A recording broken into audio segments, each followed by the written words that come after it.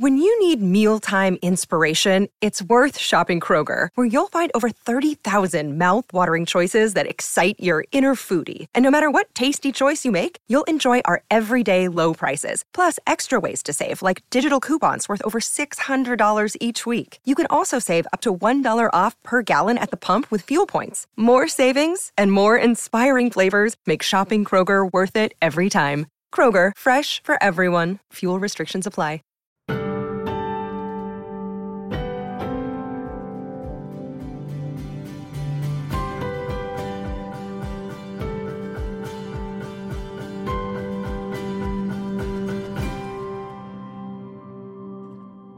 Hello and welcome to A Little Wiser.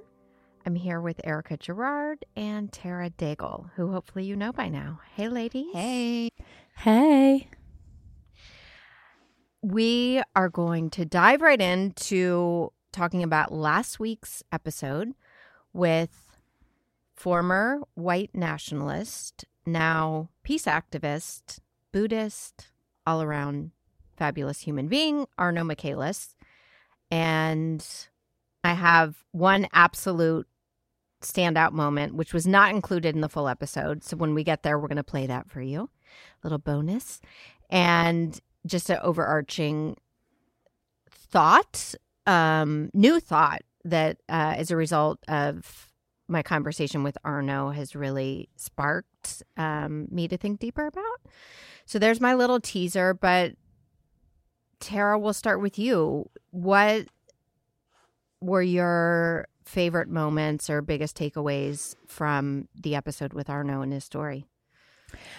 I think my favorite part is when he talked about how he would try so hard to be angry and hateful, and people like refuse to kind of reciprocate that energy to him and would only be kind and basically see through this facade that he had created and almost force him, I would say, to think differently or encourage him to think differently. Like they showed him kindness, which kind of prompted his internal change.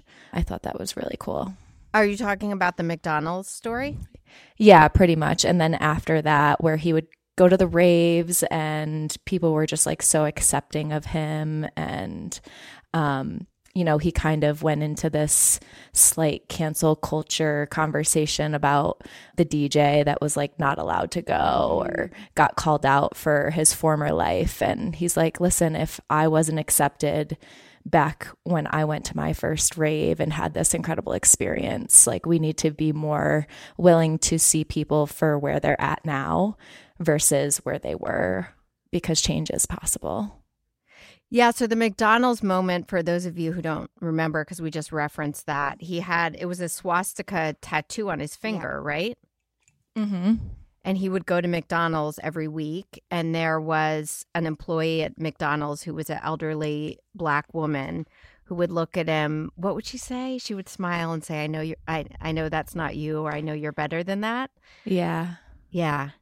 And the way he described her with this beaming smile, he painted such a beautiful picture of him walking into the McDonald's and ordering his meal. And you could hear in his voice the joy that it brought to his day and how much that experience, the whole experience of going to the McDonald's, getting his favorite meal and having this exchange with this elderly Black woman that just kind of like brightened his day, just was like really cool.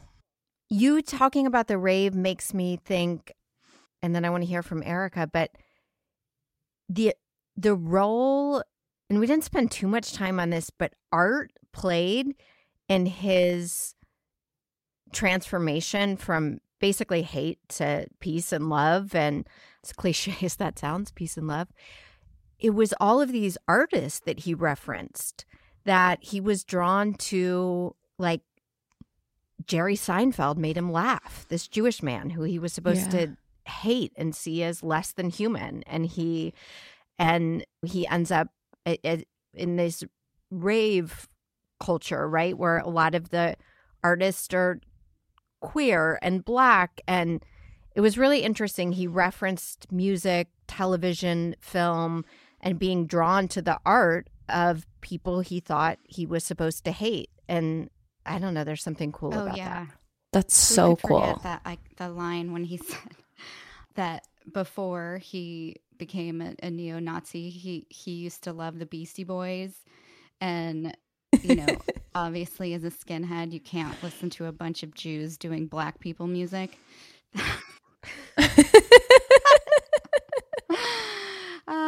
I shared that with my husband and he just started cracking up. It was so funny. It was really cool because, yeah, I don't know. I just loved that he brought that into the story because it's really, impactful. Erica, what about you? What were your standouts?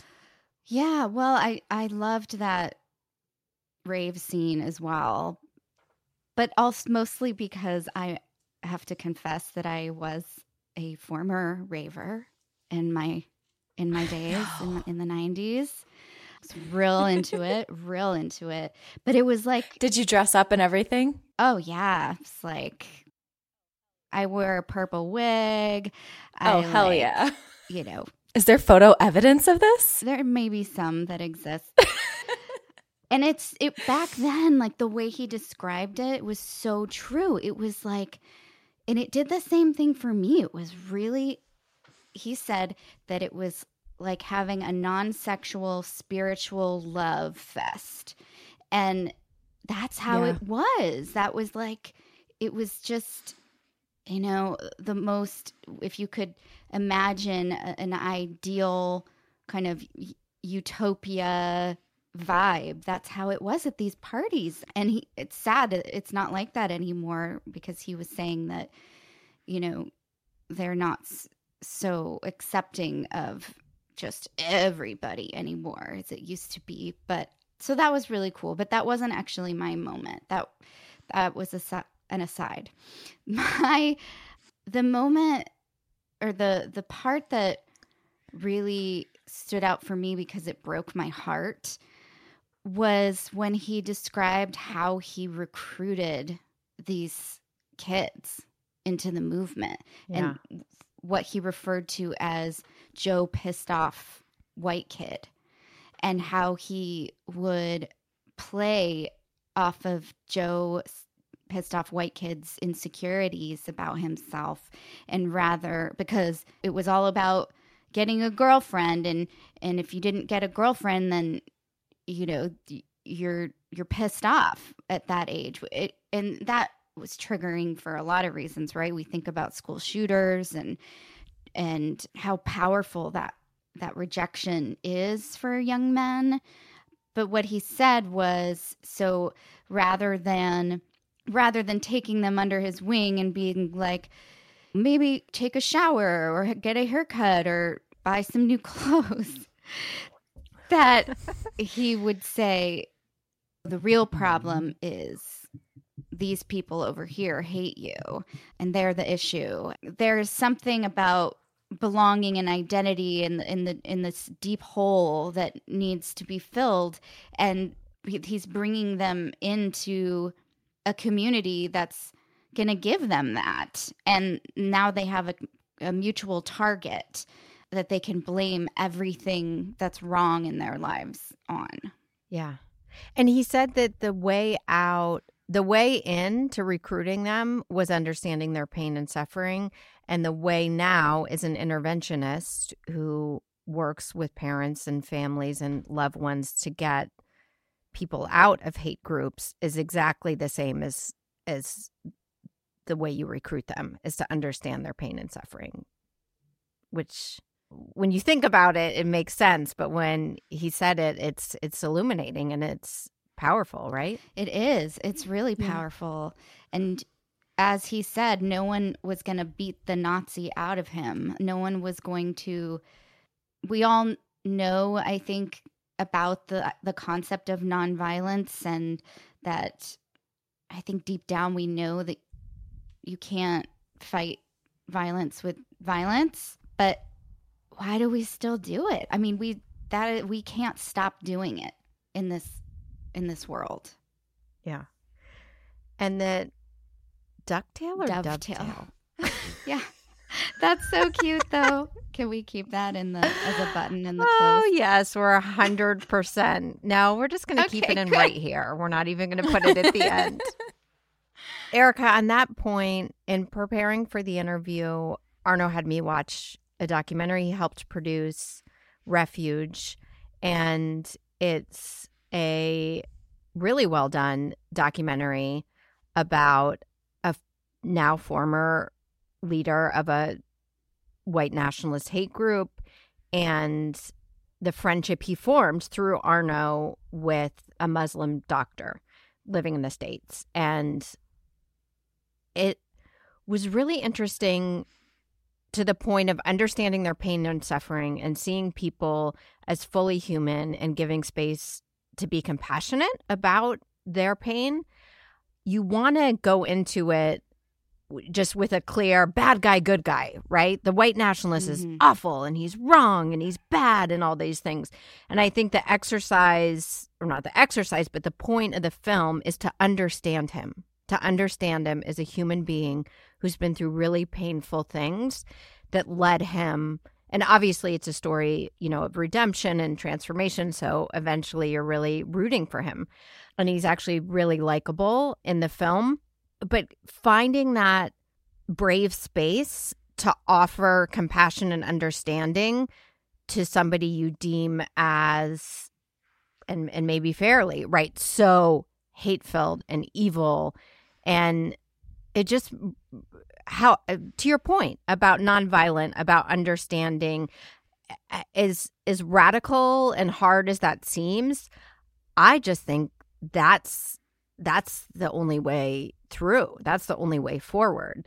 Because fighting back with violence or shame, how does that move anyone forward, right? Yeah. Yes.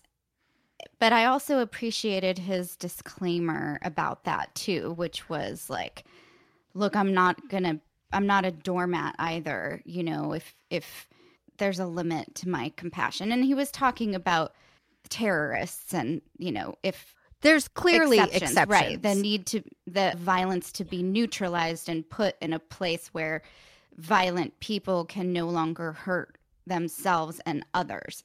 But after that, yes. As both individually and as a society, we need to do it from a place of compassion. There's always going to be a percentage of people who are unreachable. But if we just discount the stories of people's full humanity, even when they've done heinous, awful, despicable things, I mean, that is the work of Parents for Peace and Arno, is to go in there and say, I want to understand your pain and suffering and reach in with a hand out, right? And that requires understanding them. And so I just think that the other option is pretty bleak as far as people healing from their own hate and, the origin of whatever that is for them. Yeah. With the caveat is there some people who are going to remain in a hate-filled, despicable manner, violent, horrific manner. So right. And we also can't expect victims to forgive their perpetrators in the name of,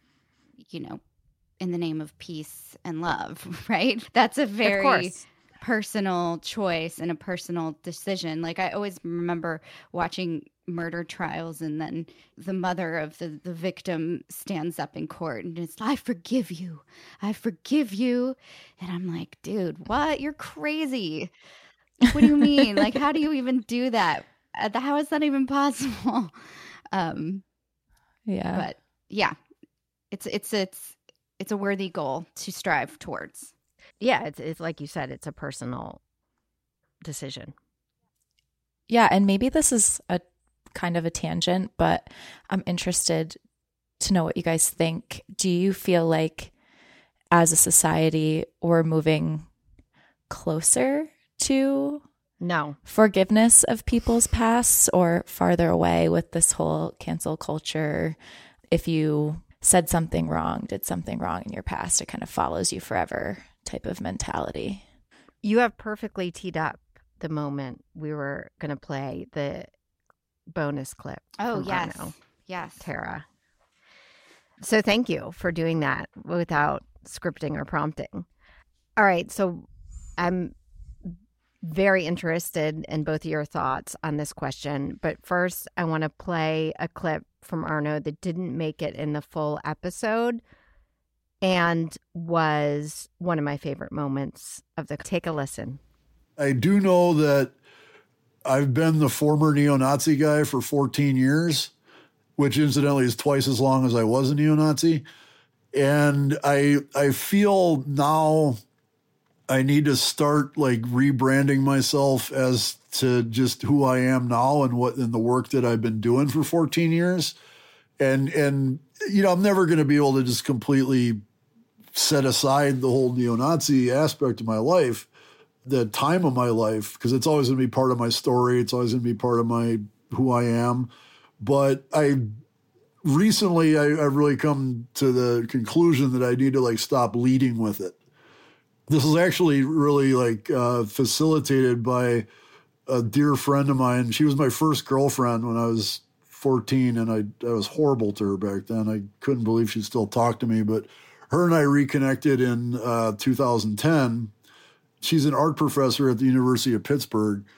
And last year, they had a bunch of like anti-trans speakers on campus, and it was really like traumatizing people. And she wanted to bring me in to do a talk to kind of like shine a light and like give people some hope. And I'm like, yeah, that sounds great. It's awesome. You know, let's do it. And she was creating all the, you know, she's an art professor, brilliant designer, and she's creating all the promo material. And she said, you know, I don't know if this is okay with you or not, but I'd like to write a bio for you that doesn't mention that you were a neo-Nazi. Like, first of all, because like it's necessary. If we have that in there, like people are going to get all freaked out again. They're already freaked out. Like that's not going to help things. And I don't want people to come in with like a bias against you. And I was like, yeah, well, you know, whatever you think was going to work best, let's just do that. And she did that for me. She wrote me a new bio that, you know, said Arno has been helping people leave hate groups for 14 years. And he helps people who've been the targets of hate. And he's been working, you know, for nonviolence and inclusion for 14 years. And it was really beautiful. And I kind of like, I took that and I had to put the neo-Nazi thing in there a little bit, but it changed the way that I kind of like portray myself and kind of what I leave, my brand, so to speak. It's a tedious term, but it's apt. And so I think making that branding change is something I'm in the process of right now. I loved this story for so many reasons. And it just, we've said it before on this show, we've talked to people not only who have been through unthinkable things, but who have done unthinkable things, have created deep pain and suffering. And this notion that, cliche as it may sound, we are not defined by our worst days or our worst chapters or years. And there is, I mean, that's incredibly hopeful when it's true that we can, you know, my guess is the last person in the world who's going to forgive Arno is himself. But as just letting go of that story and living the life and the values and the ethics that he has. I don't know. I really loved that. I think what you're saying is that we all have shameful things in our past, things we're not proud of, or even just if you're somebody who struggles with mental health or mental illness, there can be a lot of shame around that. And maybe you've healed yourself and you're no longer that person, but you still carry those ghosts with you through life. I think everyone can relate to that notion of blossoming into a completely different version of yourself. And it's tough that he can't just say goodbye to that version, you know. I mean, it's tough and it's not. It sounds like he's finding the right balance to it, but yeah, I think that struggle is very relatable. Yeah, and how long does it have to be the headline? Right. How long is when he walks in a room, anonymous to everyone there, does he need to shake their hand, for lack of a better word, when he's, you know, speaking and say, "Hi, I'm Arno, I was a white nationalist," versus showing up as he is? Well, let me ask you, Kimmy, how long are you going to walk into a room and say, "Hi, I'm Kimmy Culp. I have bipolar disorder"? I no longer feel like that is the most important. Your headline.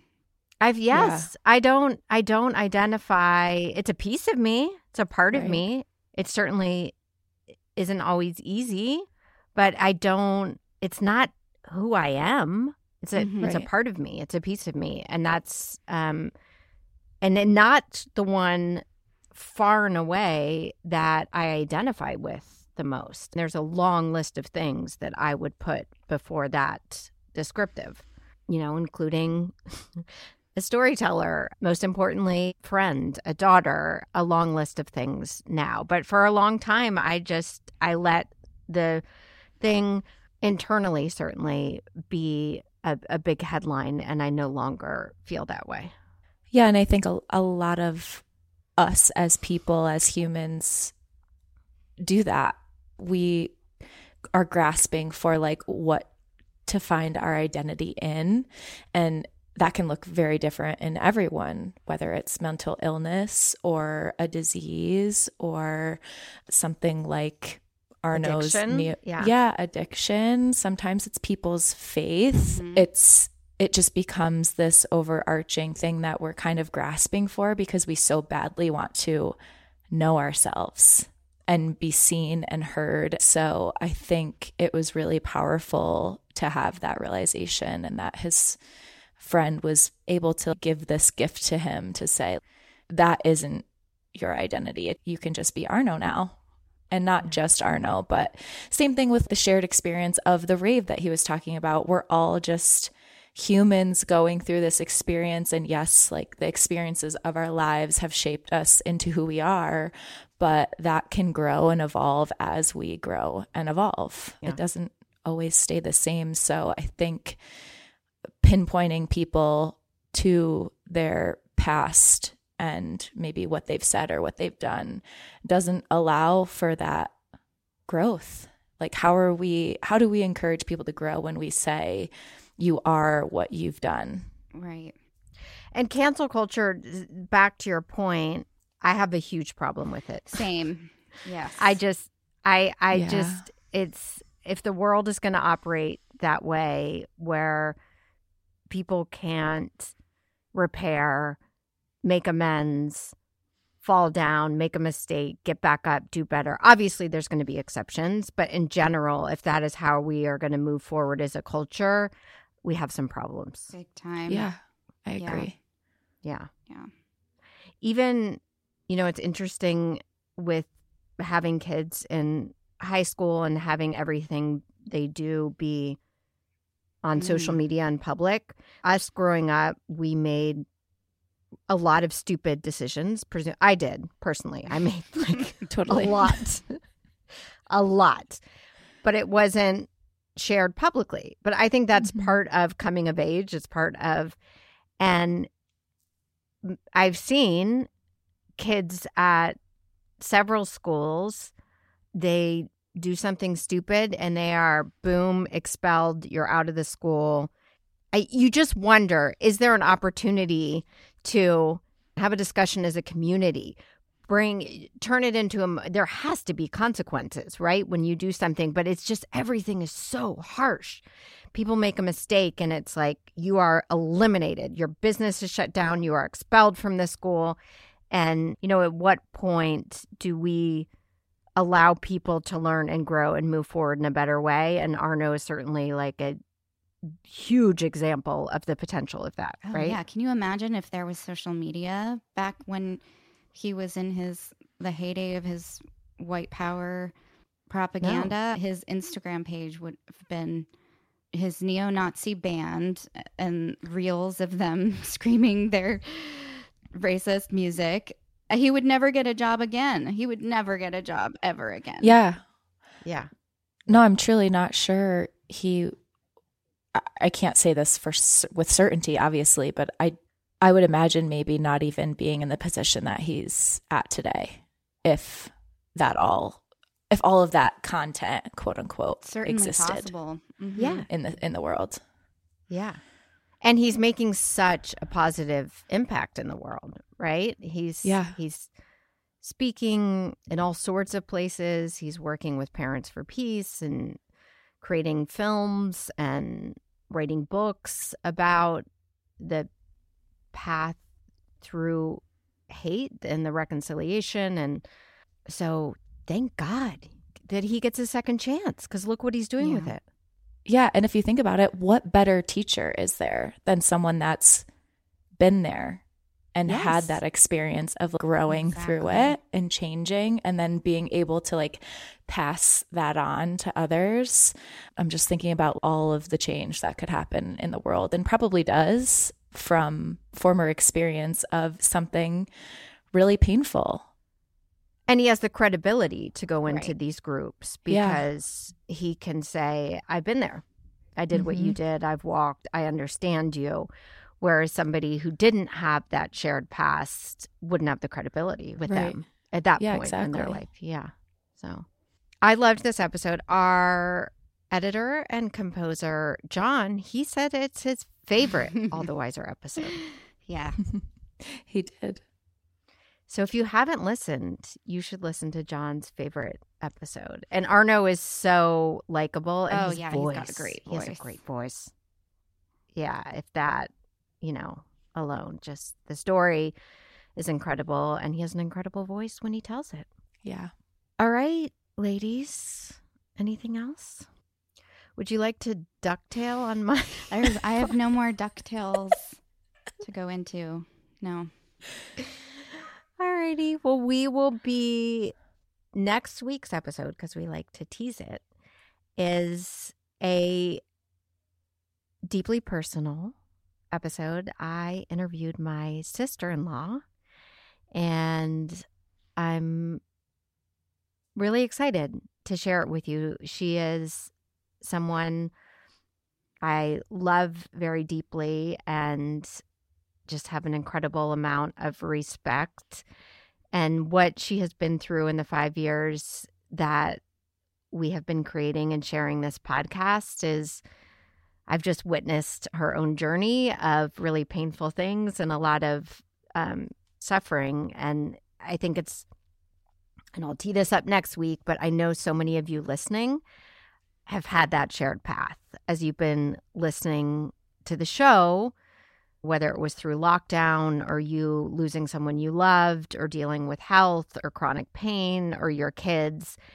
And that is one of the many reasons I'm excited to share that conversation, because I think Lee is an example of somebody who's been listening to the show as she's been on her own journey. So, yeah, that's my setup for next week with Lee Culp Henry, my incredible sister-in-law. Yes, it's great.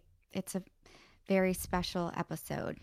And all right, ladies, well, take care, and we will be back at it after Lee's episode. All right. Thank you, guys. I'm going to go rave now. Thanks, guys. I'm going to Yeah. go rave it out. Go put on your purple wig. Put on my purple wig. Send a pic. I feel like every topic where like Erica's like, I was actually in a religious cult for. Actually, the thing about me is I used to wear a purple wig Listen, and go to I had raves. a hard time finding myself for a very long time. Did a lot of experimenting. What topic can we throw out there to learn more fascinating things about Erica in her 20s? I love it. Oh, gosh. Now I'm embarrassed. all right. Okay. Love you guys. No, don't be embarrassed. Okay. We love bye. you. Okay. All right. Bye. Bye.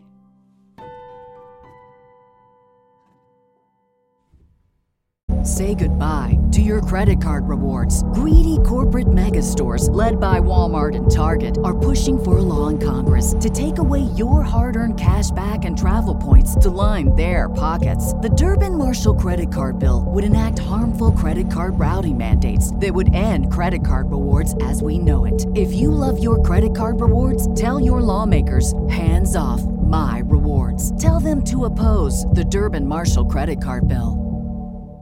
Save big on your Memorial Day barbecue, all in the Kroger app. Get 3-pound rolls of juicy 80% lean ground beef for $3.49 a pound with a digital coupon. Then get select varieties of flavorful Powerade, Body Armor Super Drink, or Arizona tea for 77 cents each, all with your card. Shop these deals at your local Kroger today, or tap the screen now to download the Kroger app to save big today. Kroger, fresh for everyone. Prices and product availability subject to change. Restrictions apply. See site for details.